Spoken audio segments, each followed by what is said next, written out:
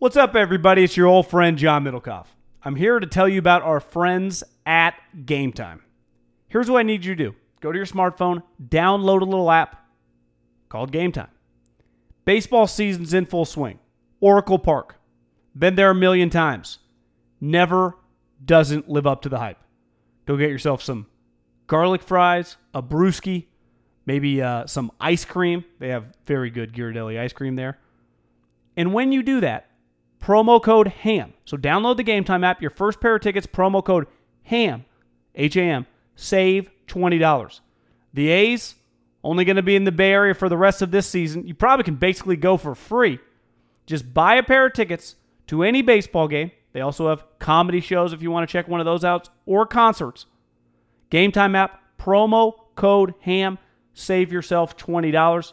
We don't even need a thank you. Just hammer that promo code. Save big on brunch for mom, all in the Kroger app. Get 16-ounce packs of flavorful Angus 90% lean ground sirloin for $4.99 each with a digital coupon. Then buy 2, get 2 free on 12 packs of delicious Coca-Cola, Pepsi, or 7-Up, all with your card. Shop these deals at your local Kroger today, or tap the screen now to download the Kroger app to save big today. Kroger, fresh for everyone. Prices and product availability subject to change. Restrictions apply. See site for details. Ease.com. Promo code HAM, promo code HAM, promo code HAM. Ease.com. Ease.com.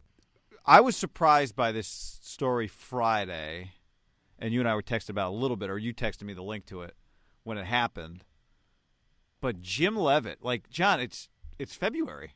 Jim Leavitt's just not the defensive coordinator at Oregon anymore, and I'm sure we're going to talk a lot about Oregon this year on this podcast, A, just because you and I love college football, we watch it, but B, because of Justin Herbert. And Oregon football is just a big deal. And Jim Leavitt, we've been talking about him forever. And he's just gone. And the part that they mutually agreed to part ways, and the co-defensive coordinator, Keith Hayward, is taking over the job. What got me about it was how everybody was reacting to it like, oh, yeah, they just couldn't coexist, so it was bound to happen. I'm like, guys, it's February. Maybe – now, I will say this. Keith Hayward's been on basically every team in the Pac-12. He was with Sark in Washington, Sark SC. He's been at Oregon State. He's been a lot of places. If he's the Keith Hayward I'm thinking of. Black, bald-headed guy, DB coach. Yeah. You said played at Oregon State? Yeah, coach with Sark at a couple places. Yeah. Am I not the right guy? Yes. The part that coached with Sark at SC after he coached with Sark at UW. Yeah.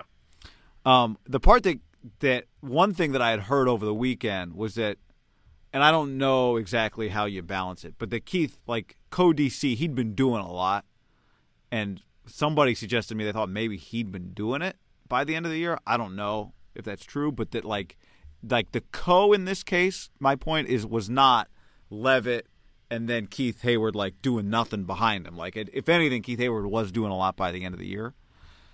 So I don't know, but it's kind of a weird. You got a big year coming up, and there's a weird story. As someone in the know texted me on Friday, because I texted him, like, what's the deal? And he said, been in the works for a long time. And I'm not – you're more locked into it than me. This story had kind of been somewhat under the wraps that they're legit. I don't know, hatred might be strong, but they did not get along, Mario and Leavitt. Two meatheads that couldn't get along anymore.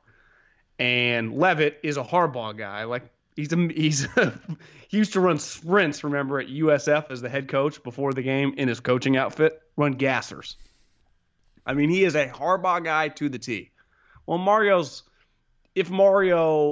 would have been a Harbaugh type guy too. They weren't separate thinkers. They were too much alike. And as you told me before the podcast, and I've forgotten this, they kind of interviewed against each other for the job. They did. Leavitt interviewed for the job.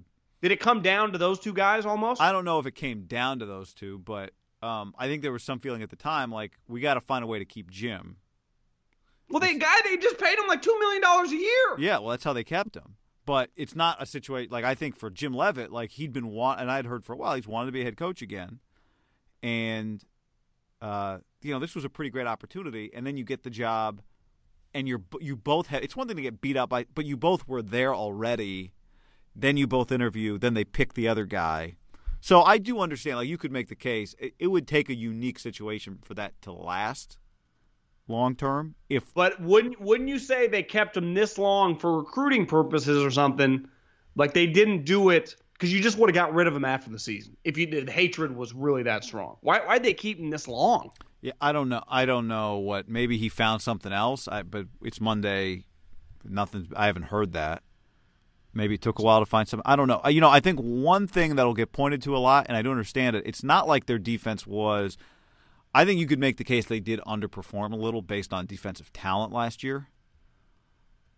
Which, I think one of the things that Levitt's hung his hat on is his defenses have just been like fantastic in the Pac-12. First Colorado, and then even in Oregon, they took a big jump when he got there. With Willie's year. Yeah. But I don't.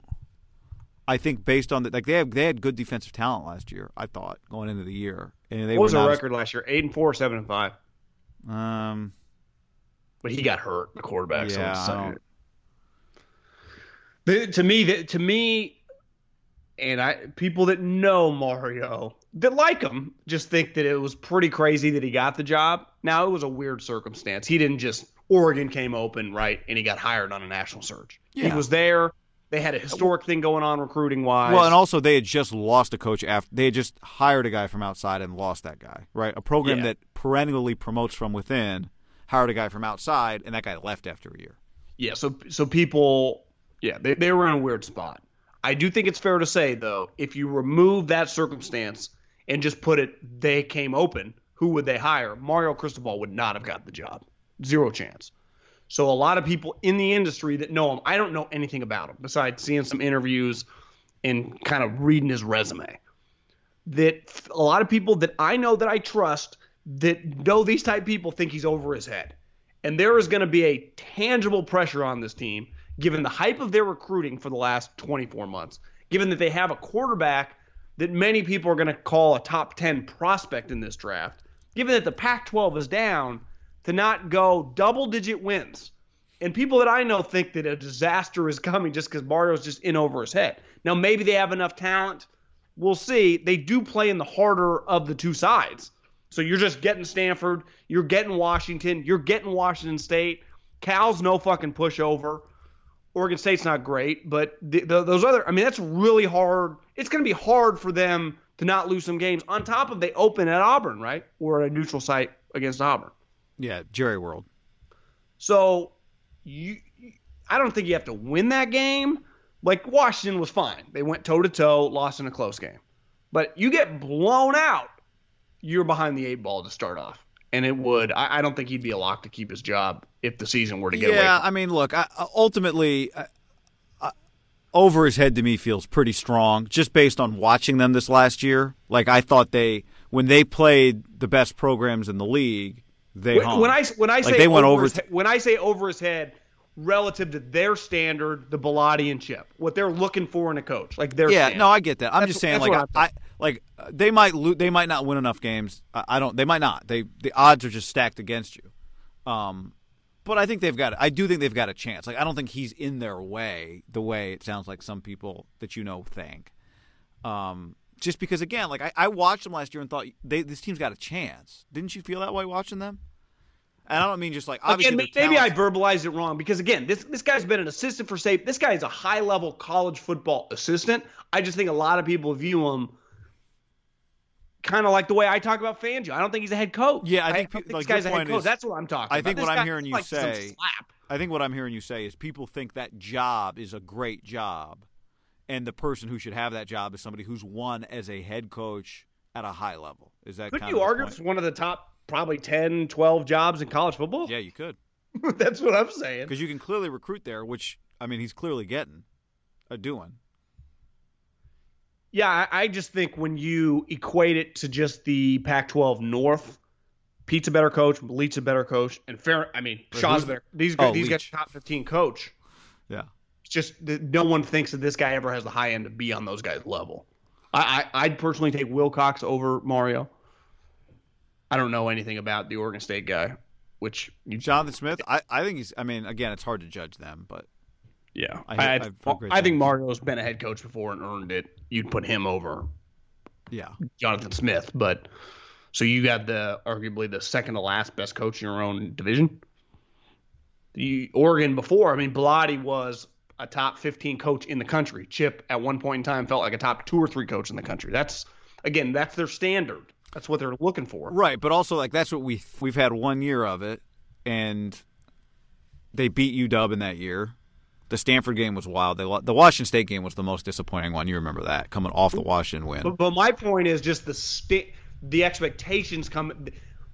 Does any team out west have higher expectations coming into the season? This year or just in general? Because like USC this year. No. Well, I think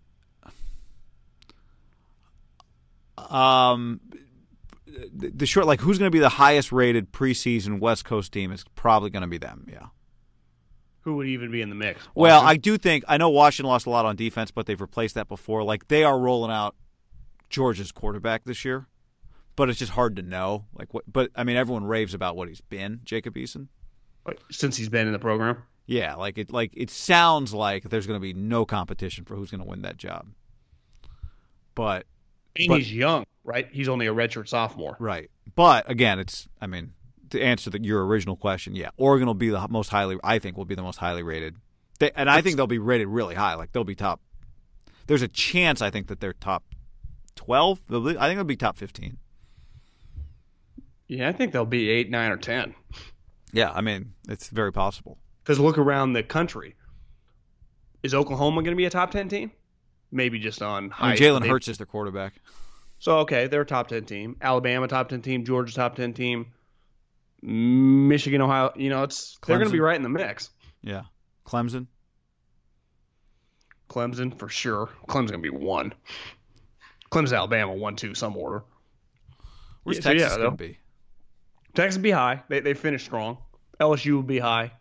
I think we just named about 10 teams. So, yeah, they'll probably be. No, there's a real chance that they're – John, I don't think you're crazy to say there's a chance they're top 10. I think that's fair. Because I think at the end of the day, someone could feel, okay, the Alabama, Clemson, Oklahoma, Ohio State, that's your 4, 5, 6. But, like, you could justify – I wouldn't – putting Oregon above LSU or Texas, right? They're going to be right in that little clump. Yeah. And, again, they don't deserve it. Like, you can't put Oregon above LSU, but they might.